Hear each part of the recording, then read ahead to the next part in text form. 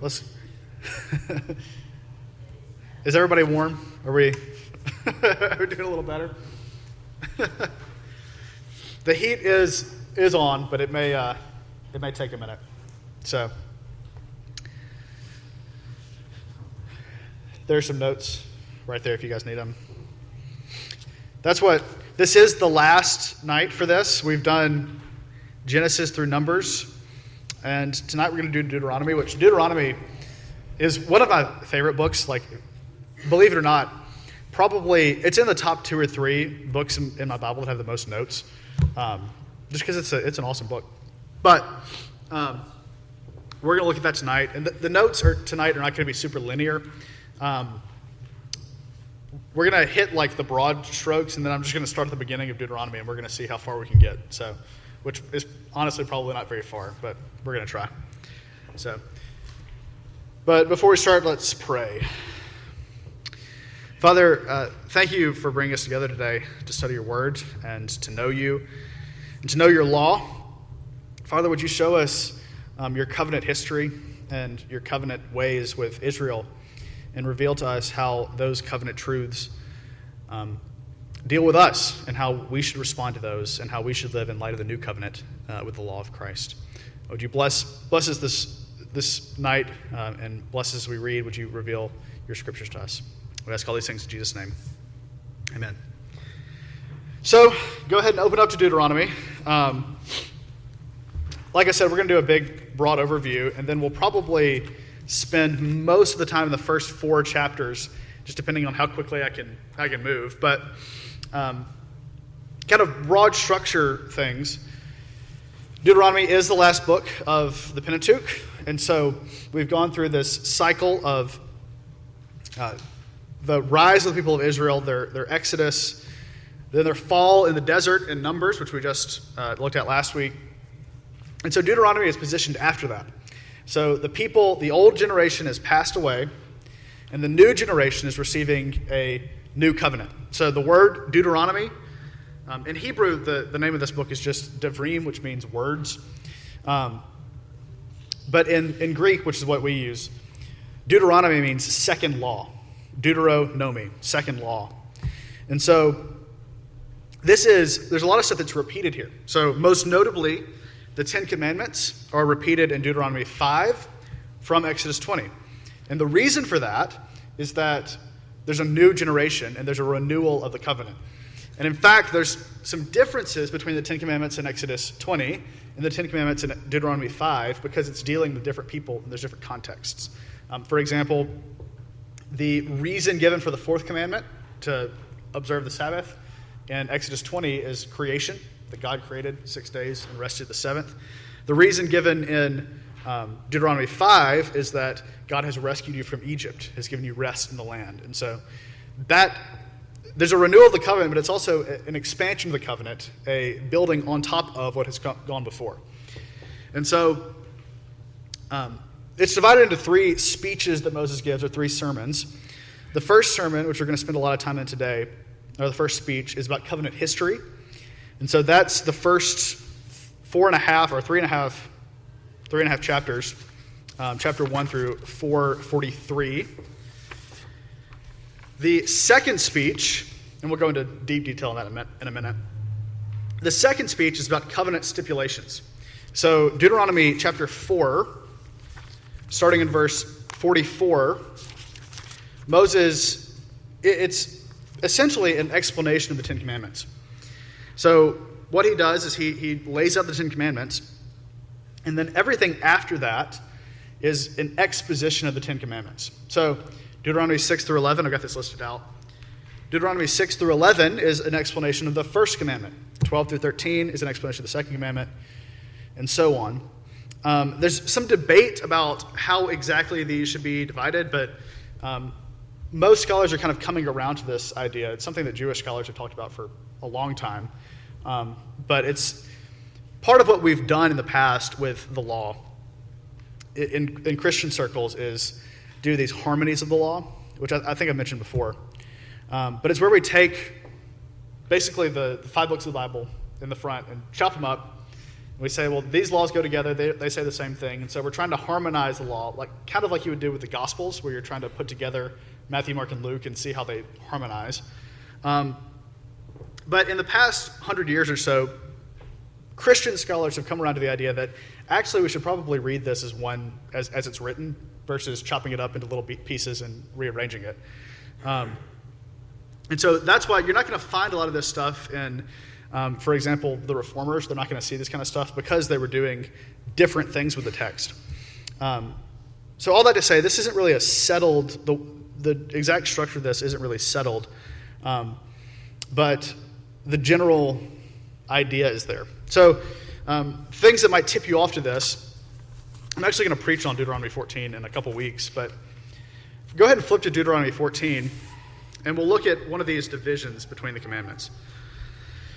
So the third commandment is about not taking the name of the Lord in vain.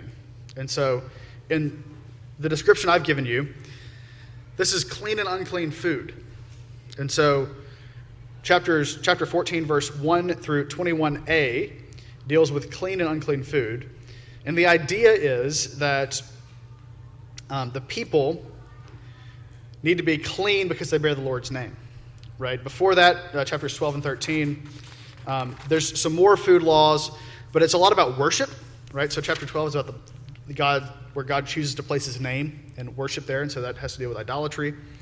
But you'll notice, and this is one of the enigmas of Deuteronomy, chapter 14, verse 21b, you see this weird law. You shall not boil a young goat in its mother's milk. Now, has anybody ever tried to do that? Does anybody eat goat, first of all? I've had goat one time, and it was good, but it's not something that I eat regularly. But now, there's kind of some theories on what this means. Some scholars will take the view that this is a Canaanite practice, that the Canaanites did this in worship. But what I think is more likely is that this is actually a symbolic law. And because when you get into the next section, it's on tithes and Sabbath days and festivals. And part of what this law is getting at is that you're not supposed to, the thing that's supposed to nurture a young goat, you're not supposed to kill with it, right? A mother's milk is supposed to nurture the young goat, but you're not supposed to torture and kill and injure the young goat with its milk. And so in the same way, the tithes and the festivals and the Sabbaths should be nurturing and not a burden on the people of Israel. And so you'll see these symbolic laws all throughout this second speech from chapter 4 to chapter 26. And part of what they're doing is they're division marks between sections of the sermon on the Ten Commandments. So this whole section is about covenant stipulations and what the people are supposed to do when they're under this covenant as they go into the land. A lot of it's case law. So you have the Ten Commandments as the baseline, and then these case laws are specific applications of the law. So look for those symbolic laws. That's probably the weirdest one is the goat and the mother's milk. But if you see something like that makes you go, wow, that's really weird, that might be a trigger for you to think about, like, okay, is there a division here? So by the way, and I mentioned this briefly, I guess, but the way that I have it set out here, I'm getting that from James Jordan. Walter Kaiser has his own version. Edward Woods, which is in the Tyndale commentaries, which I mentioned it the first week, he has another version that's pretty good. But they're all just like a little bit different because the divisions aren't totally clear. So you have covenant history in the first speech, covenant stipulations in the second speech, and in the third speech you have covenant blessings and curses, which, if you'll remember, we'll talk about the structure of a covenant later. But this is the broad structure of how a covenant is applied to a people. The parties are defined and their history together is recounted. The stipulations and guidelines for the covenant are established, and then there's blessings and curses. Blessings associated with obedience and curses associated with disobedience. And so in chapter 27, the people gather at Mount Ebal and Gerizim, and there's these two mountains. Now this actually happens. He's telling them how to do this in Deuteronomy 27. It actually happens in Joshua. But they gather these two mountains, and they pronounce blessings and curses from the mountains and put the land under covenant sanction. So they set the land apart as part of the covenant. And then toward the end, the covenant is summarized and rehearsed. And then it ends with the succession of Joshua after Moses. So that's the broad pattern. You have three major sections: the covenant history, covenant stipulations, covenant blessings, and curses. And then the last chunk of the book is preparing for Joshua to take over and to lead the people into Egypt, or into the Promised Land. Does that make sense to everybody? Good. So now let's go to the very beginning here. And like I said, I'm just going to start at the beginning, and I'm kind of planning to get through the first minimum 4 chapters, but I don't know if that's going to happen. If it doesn't happen, that's okay, and you've got some notes on it. So, but let's start. Before we even get into Moses' first speech proper, there's an inscription of 5 verses that kind of introduce the whole thing. So, starting in Deuteronomy chapter 1, verse 1. These are the words that Moses spoke to all Israel beyond the Jordan, in the wilderness, in the Arabah opposite Suf, between Paran and Tophel, Laban, Hazeroth, and Dizahab. It is 11 days' journey from Horeb by the way of Mount Seir to Kadesh Barnea. In the 40th year, on the first day of the 11th month, Moses spoke to the people of Israel according to all that the Lord had given him in commandment to them. After he had defeated Sihon, the king of the Amorites, who lived in Heshbon, and Og, the king of Bashan, who lived in Ashtaroth and in Edrei. Beyond the Jordan, in the land of Moab, Moses undertook to explain this law, saying, and he goes on, begins his first speech. Now, this is setting up, now there's lots of place names, lots of people names, difficult to pronounce, difficult to follow, but you do have and we'll talk about this more in detail later. That's why we have a map tonight, is so that we can work through some of this stuff. But there is a structure here, a chiastic structure, which means you can kind of see what that looks like on the first note here, that this introduction goes through. So Moses speaks, and then we're given a location beyond the Jordan, and then we're given a time, they're 11 days from Horeb, that he speaks the words of Yahweh after victory. Beyond the Jordan again, Moses spoke. And so we have this chiastic structure, and the center of that are the words of Yahweh, the commandments of Yahweh. And this becomes the main theme for the book, that Yahweh, the covenant, is established by Yahweh's word, Yahweh's speech through Moses, and the center of covenant life will be those words. It also establishes Moses as the main character. And what actually happens at the end is that Moses becomes a Christ figure, right? In order for the people to enter into the land, the old generation has to pass away. But who's the prime example of the old generation? It's Moses. So before the people can enter the promised land, Moses has to die. And that's, in fact, how the book ends, as with Moses as a Christ figure who enables Israel to enter into the promised land. Deuteronomy is also a land grant treaty, and the Jordan River is really important for that. So covenant renewal is inaugurated beyond the Jordan before they cross into the land. And so the Jordan is an important crossing point. And in fact, when we get to the book of Joshua, you'll actually see kind of 2 stages of conquest. In the book of Deuteronomy, and we'll talk about this tonight, they conquer I'm getting confused because I'm facing you. They conquer the Transjordan, which is on the east side, which is that way for you, before they cross the Jordan and go into the Promised Land proper, where Jerusalem is, between the Jordan and the Mediterranean. So that happens in Deuteronomy, and so that's part of the conquest of the Promised Land, but that's not the entirety of it, and Moses is involved in this. And so certain tribes of Israel, the half-tribe of Manasseh, and I forget what the other one is, but they received the land in the Transjordan, and but that's not the true Promised Land. There's more Promised Land to come on the other side of the Jordan, and that's the true Promised Land. So they're kind of preparing for entrance here, and that's part of what's going on with the beyond the Jordan language, which will get reused later. The people are also leaving behind the old way. So they're 11 days from Horeb, which is where the law was given, and they enter into a new victorious life. So they leave Horeb and they go into the land of Bashan, where Og is, and they go into Sihon's land. And so they're leaving behind the wilderness where Horeb is, and they're going into this new civilized place to take over. So those are the main themes. Moses, the main character, is preparing for death so the people can enter. God is preparing the land for the people, and he's preparing them. The people are moving out of the wilderness and into civilized life, and the covenant is being established through God's word. And so those themes get repeated and stressed throughout the book. So the first thing to look at is covenant history, and Moses jumps into this with his first speech. There's two sections. The first section is the death of the old generation. The second section is the renewal of the new generation.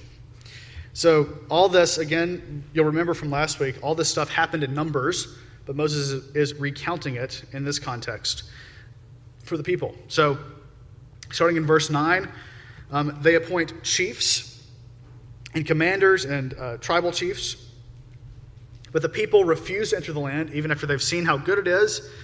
They're scared to go into the land because the people are big, and that becomes important later, but we'll get to that.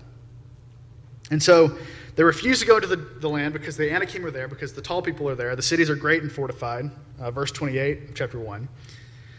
And so God says, you're banned from the land. They respond by trying to take over the land by themselves without the Lord's help, and they are killed off. So there's a reversal in chapter 1, verse 34. And the Lord heard your words and was angered, and he swore, not one of these men of this evil generation shall see the good land that I swore to give to your fathers. That's an exact reversal of chapter 1, verse 8, where God says, see, I have set this land before you, go in and take possession. And so he says go take possession, people don't do it, and then he issues a ban.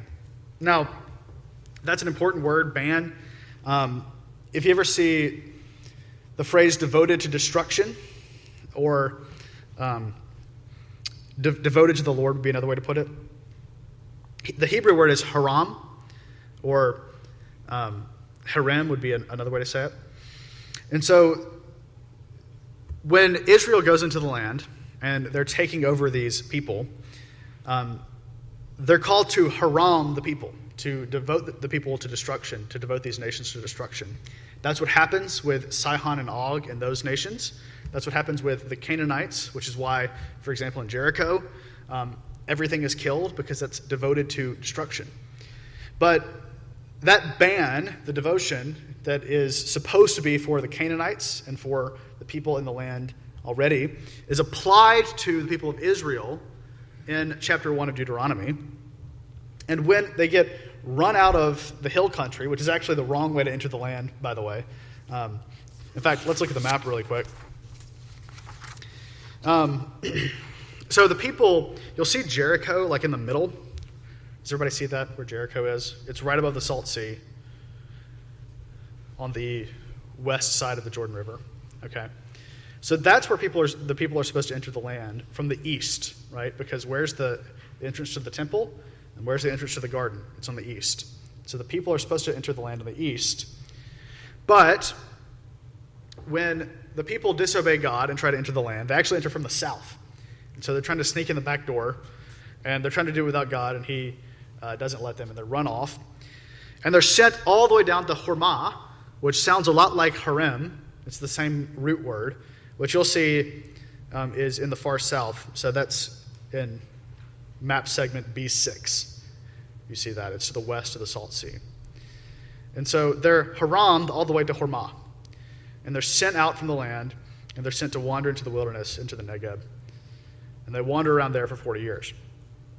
So that's the death of the first generation. They are devoted to destruction like the nations are supposed to be devoted to destruction. But there's a resurrection that happens in chapter 2. So they wandered around, they traveled in the wilderness for 40 years. And then he sends them back northward. And in fact, let's stay on our maps.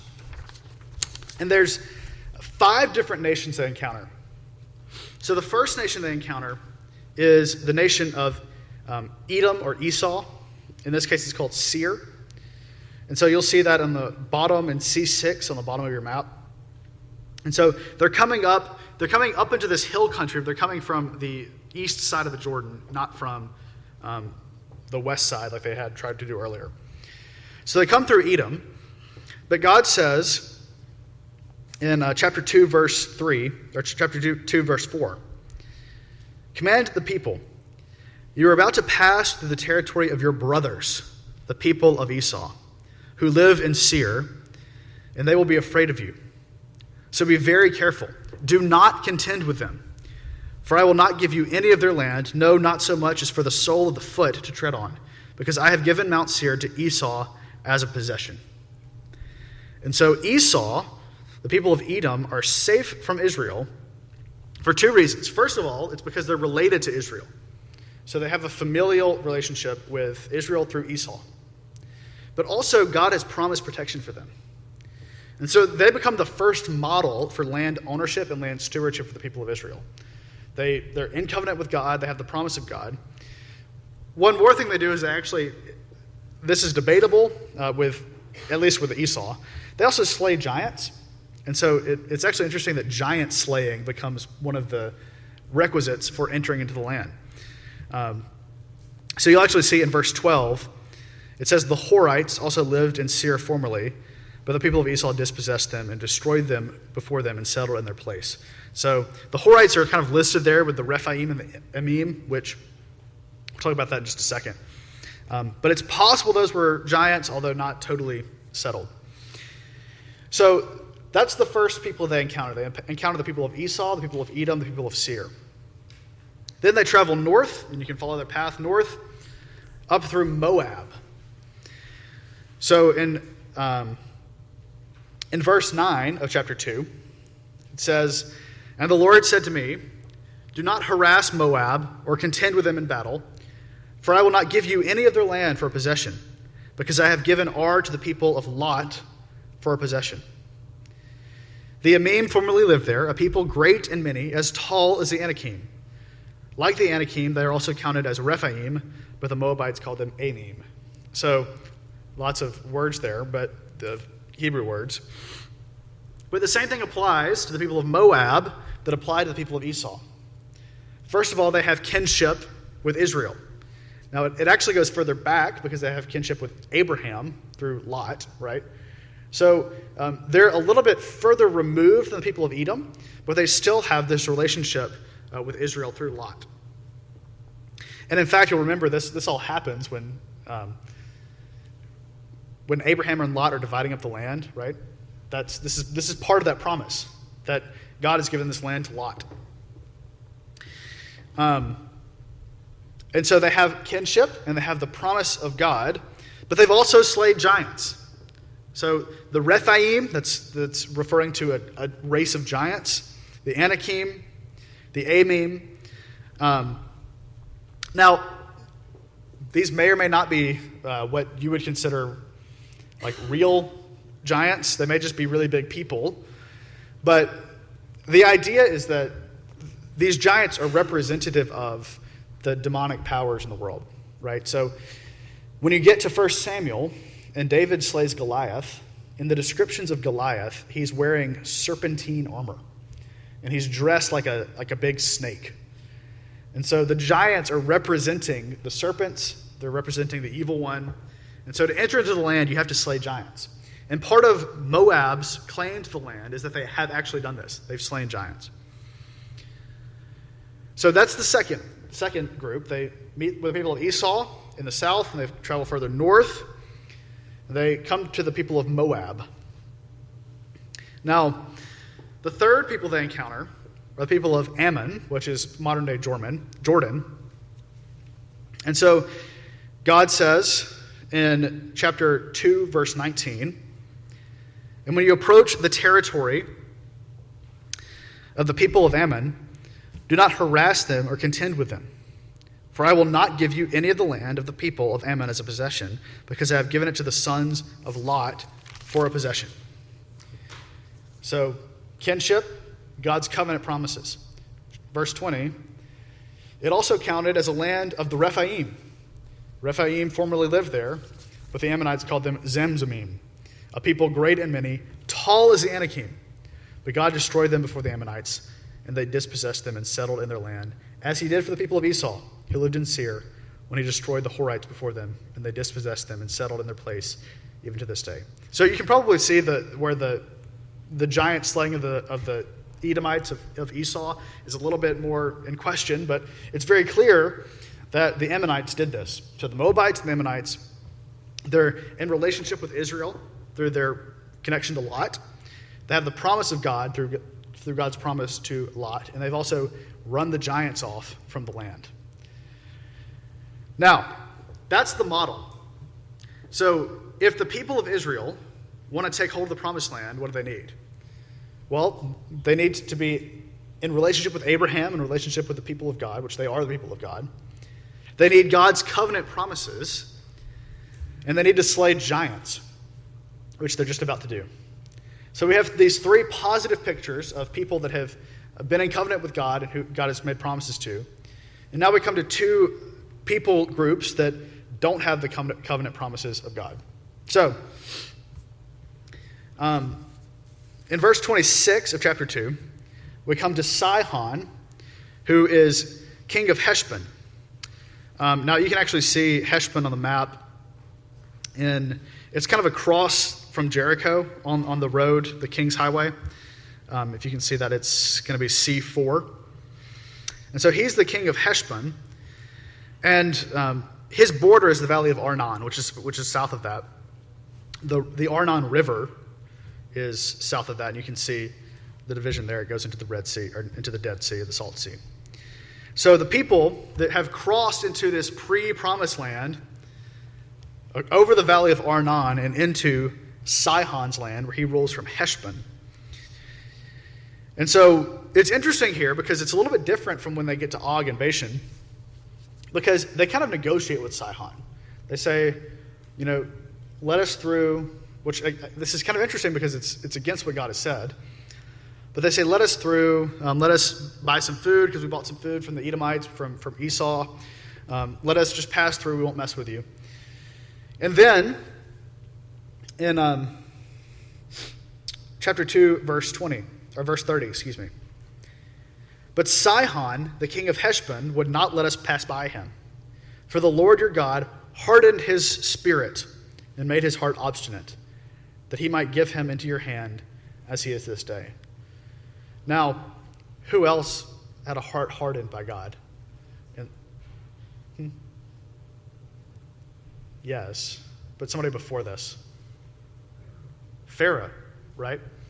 And so you'll remember that Pharaoh's heart was hardened as the people were sent out, right? So people were trying to be let go, trying to be free, and Pharaoh's heart was hardened. Here, Sihon's heart is hardened for the people to come in and to take over, right? So there's a progression from they were slaves, and now they're going to enslave and run off and kill the Sihonites.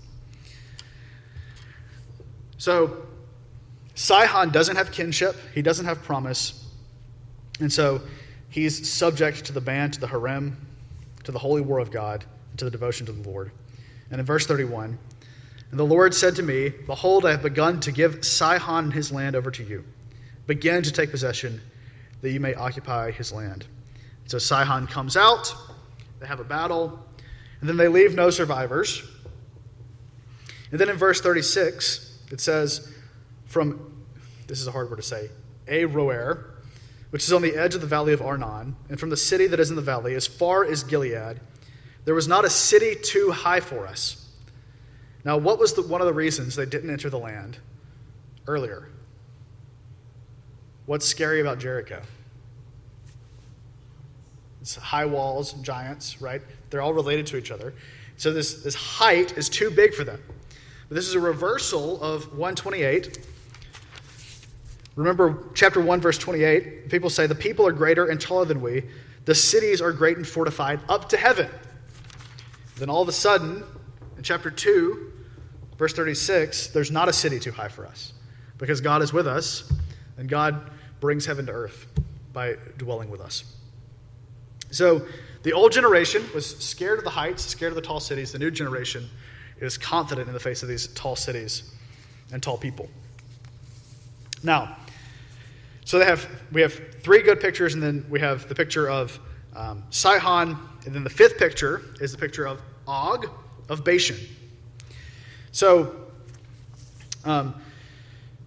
you'll see this on your map. This is really far north. So Sihon is going to be, his kingdom would run basically from Aroer, which is just north of the valley of Arnon, up to Gilead, which is just south of the Sea of Kinnereth, which is actually the Sea of Galilee. So he's got a pretty big chunk of land. And then Bashan is north of that. And so Og is the king of Bashan. And Og is in the same situation as Sihon. He doesn't have kinship with Israel, and he doesn't have the promise of God. So he's subject to the ban. It's interesting, though, that by the time they get to this point, they're not negotiating anymore. They just go up and run them off.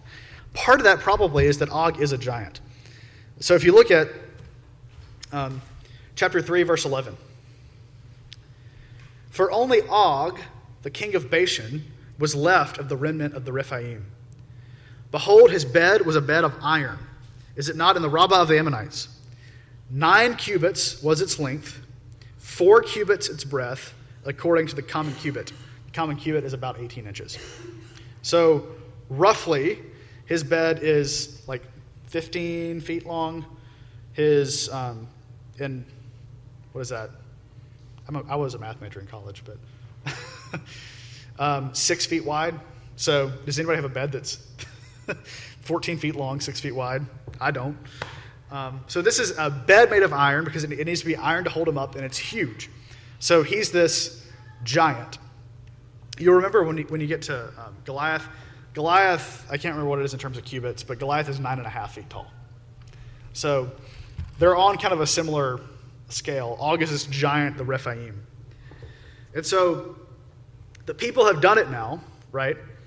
They have the kinship, they're the people of God. They have the promise of God, and they have killed a giant. And kind of implicitly, by destroying the cities of Sihon, they've killed a giant there in the giant cities. So these three things come together and define what it means to enter the land. What's more, there's a relationship here between haram, the devotion to God, the ban, and the olah, which you'll remember we talked about in Leviticus. The olah is the whole burnt offering, the thing that gets totally burnt up on the altar, the ascension offering. And so Sihon and Og and the people subjected to this ban, they're burnt up entirely before the Lord. And so they serve as an ascension offering in order for the people to approach God in the land. And so as they're burned up before the Lord, it's a sign of the people's consecration of this land to God. So the old generation is subject to death. They can't withstand the tall people and the tall buildings. They try, but they're devoted to the ban. They're devoted to the Hormah, Harem. They're sent to Hormah and Haran there. And then the new generation devotes these people to the ban, to the Haram.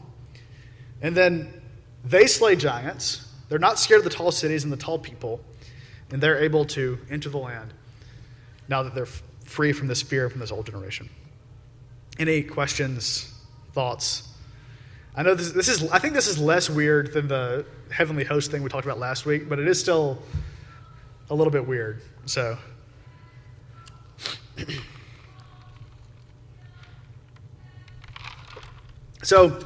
covenant history is the first part. And so now Moses is about to start to transition into the covenant stipulations. And so he makes a big deal in chapter 4 about the voice of God. Because you'll remember the golden calf incident. After God gives his words to the people in the Ten Commandments, the people build a golden calf. And so Moses is recognizing this constant impulse to build images, to build statues, to build visual things, to worship. And so Moses wants to emphasize the importance of hearing and listening to the word above seeing God. Because by definition, God can't be seen. And that's part of the point that he's trying to make. And so in chapter 4, he reminds them of their sin at Baal Peor, which you'll remember is where the people sinned and God struck down the people with the priest Phinehas, who he gives the covenant forever with. And so he reminds them of that. And then he says, let's start in verse 9 of chapter 4. Only take care and keep your soul diligently, lest you forget the things that your eyes have seen, and lest they depart from your heart all the days of your life. Make them known to your children and your children's children. How on the day that you stood before the Lord your God at Horeb, the Lord said to me, gather the people to me, that I might let them hear my words, so that they may learn to fear me all the days that they live on the earth, and that they may teach their children so. So, hearing and fearing and rearing children all go together. So as you hear the word, it instills a fear of God in your hearts, and you're called to call your children to that as well, right? So hearing, fearing, and rearing all go together. Verse 11, and you came near and stood at the foot of the mountain, while the mountain burned with fire to the heart of heaven, wrapped in darkness, cloud, and gloom. Then the Lord spoke to you out of the midst of the fire. You heard the sound of words, but saw no form. There was only a voice, and he declared to you his covenant, which he commanded you to perform, that is, the 10 Commandments. And he wrote them on 2 tablets of stone, and the Lord commanded me at that time to teach you statutes and rules, that you might do them in the land that you're going over to possess. So we have not yet gotten to the covenant stipulations part, and we're still in the history part. But this becomes one of the central commands, one of the central warnings that God gives to the people of Israel as they enter into the land. And that is no idolatry, no idols. Because this is one of their greatest temptations as they enter into this land where Canaanite religion is popular, where there are statues of Baal and Asherah everywhere. And he's saying, I am not visible in form. I don't have a form that you can see, a form that you can make, and any attempt that you have to make an idol out of me is worthless. Because I am a God that speaks to you. And the covenant is given through speech, not through visual forms. Now, certainly God gives us visual forms. We still have, communion, for example. That's a visible form that we have. But it's the word that makes that effective, not just the practice, the raw practice of it. We need the word to establish the covenant. And covenants are word-based, which is why, that's why, some churches you go into, the pulpit is like on the side. In most Presbyterian churches, although this is not as cool anymore, the cool thing is to have a pulpit on the side, but most Presbyterian and Protestant churches, the pulpit's in the middle because we're emphasizing the word-centeredness of our faith, right? So the word is what makes the covenant signs and seals effective. If your baptism and your communion aren't associated with the gospel, then they're not effective. So this word-centeredness becomes really important. And in recounting this history, God goes ahead and gives a law. Moses goes ahead and gives a law before he even gets to the 10 Commandments. And so in verse 15 of chapter 4, it says, therefore watch yourselves very carefully, since you saw no form on the day that the Lord spoke to you at Horeb out of the midst of the fire. Beware lest you act corruptly by making a carved image for yourselves in the form of any figure. Now he goes through everything. The likeness of male or female, the likeness of any animal that is on the earth, the likeness of any winged bird that flies in the air, the likeness of anything that creeps on the ground, the likeness of any fish that is in the water under the earth. So that's everything on earth. And in the Bible, there's actually kind of 5 categories of creature. There's people, male and female. There's beasts. There's birds. There's creepers, and there's fish. So those are the 5 categories of animal. You actually see this in the clean and unclean food laws, but that's another discussion. So he's saying basically anything, no images of anything on earth. And then in verse 19 he says, and beware, lest you raise your eyes to heaven.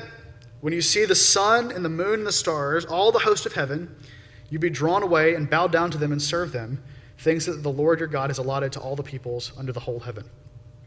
And so No images of anything on earth, no images of anything on heaven, because God has no form, and you can't make an image of God. But the Lord, verse 20, but the Lord has taken you and brought you out of the iron furnace, out of Egypt, to be a people of his own inheritance, as you are this day. Furthermore, the Lord was angry with me because of you, which is, remember, the reason Moses can't enter the land is because he struck the rock. And so Moses has this habit of kind of implicitly blaming the people for his own sin. But again, that's another discussion. So verse 21, furthermore, the Lord was angry with me because of you. And he swore that I should not cross the Jordan, and that I should not enter the good land that the Lord is giving you for an inheritance. For I must die in this land, I must not go over the Jordan, but you shall go and take possession of that good land. And so, before we even get to the new covenant stipulations, the new law, he's driving home this point that images are bad, right? God has given you inheritance that you're called to take part of, but if you make an image, you're going to lose that inheritance. And so,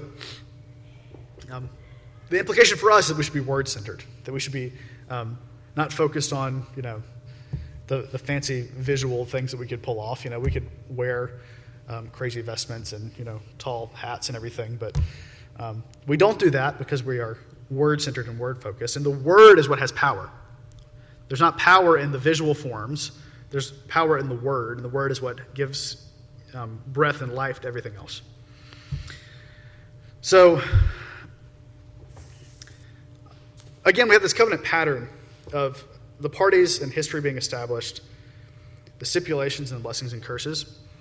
To bring this to life for us, you had the same thing in our current forms, in our worship forms in Christian worship, and the way we do sacraments now, right? So let's go ahead and turn to this. Turn to Luke 22. We'll talk about communion for a little bit. I know I'm moving very fast, but I was trying to get through those chapters in Deuteronomy there. So Luke 22, starting in verse 17, Jesus is instituting the Lord's Supper. And I'm in the middle of, this is on my mind because I'm in the middle of writing a paper on this, but Luke's account is a little bit different from other accounts for a couple of reasons. But one of the things that Luke does is he really identifies the purpose of each element. And so in verse 17, he says, and Jesus took a cup, and when he had given thanks, he said, take this and divide it among yourselves. For I tell you that from now on I will not drink of the fruit of the vine until the kingdom of God comes. And he took the bread, and when he gave thanks, he broke it and gave it to them, saying, this is my body, which is given for you. Do this in remembrance of me. And likewise the cup, after they had eaten, saying, this cup that is poured out for you is the new covenant in my blood. So, the purpose of the bread, and this is, we get mixed up on this, the purpose of the bread is remembrance. It's to bring to mind the work that Jesus has done, to make that present to us. The cup is the new covenant, the inauguration of the covenant. And so you have covenant history with the bread, and covenant inauguration, covenant renewal, the blessing that's given to us through the cup. But you need both of those together. You can't separate those. If you have covenant history without the covenant seal, then you don't have a full covenant ceremony. The same thing applies if you have the seal but no history to back that up, then you don't have a full covenant renewal. The same thing applies to our worship, right? So remember we talked about how you wouldn't have communion at the beginning of a worship service for a variety of reasons. But one of the reasons is this is the culmination of a covenant renewal. So when we come to worship, it's a renewal of the covenant each week as we come to the Lord on the Sabbath. And so we recount the history of God. We call to mind his salvation for us. He gives us stipulations as we study the Bible. He gives us guidelines for how to live. He exhorts us and cleanses us of our sin. And then we sit down and we receive the blessing of the Lord's Supper and the benediction, right? And so Christian worship follows this order. Communion follows this order. And this order of covenant renewal, covenant life, gets recapitulated over and over again, not just in Deuteronomy, but in all the covenants in the Bible, and certainly as we continue to worship and covenant with God today. So the relevance for us is that this is establishing the pattern by which God works through his people. And you'll remember we talked about at the very beginning of this in the first week, keeping in mind where we are in covenant history. But the way you identify where you are in covenant history is by knowing how covenants work and how God works through covenants.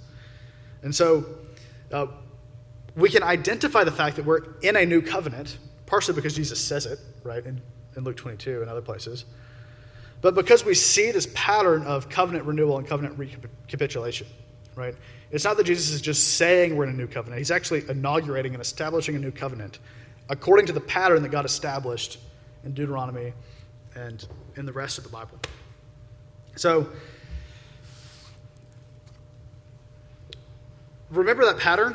Remember the pattern of covenant history, covenant history, covenant stipulations, and covenant blessings and curses. And you'll begin to notice that in things that we do. You'll begin to notice that threefold pattern as we worship, you'll see it over and over again in Scripture, and it becomes a really important key to understanding the Scriptures. And in fact, that's part of the reason Deuteronomy is one of the most quoted books of the Bible in the New Testament is because of this covenant theme that comes up and the inauguration of the new covenant that's promised in the New Testament. So that's a good stopping point, because if I go further, it's going to be another hour. So any questions or thoughts or comments?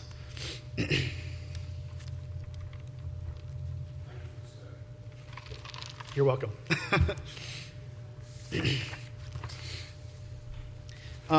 Do you feel like you understand how to read the law better now than you did before? Yes, good.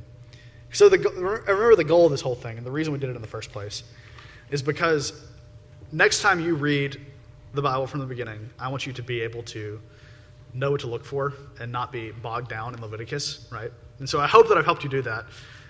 And so I'm hoping you can take some of these notes home and be thinking about the structure of these books and how to read them better as you do this on your own. So anyway, well, let's pray, and I hear the choir getting ready to come in. So, Father, thank you for this day you've given us, and thank you for your law, for revealing yourself to us through the rules and the statutes and the commandments that you've given to your people generations ago. Father, would you use these laws and these rules to sanctify us, to show us our sin, to show us our need of you, to show us how to live. And Father, would you use them for your glory as we seek to enjoy you more? Father, would you teach us as we come to your word, as we come to your law? Would you teach us how to be good readers?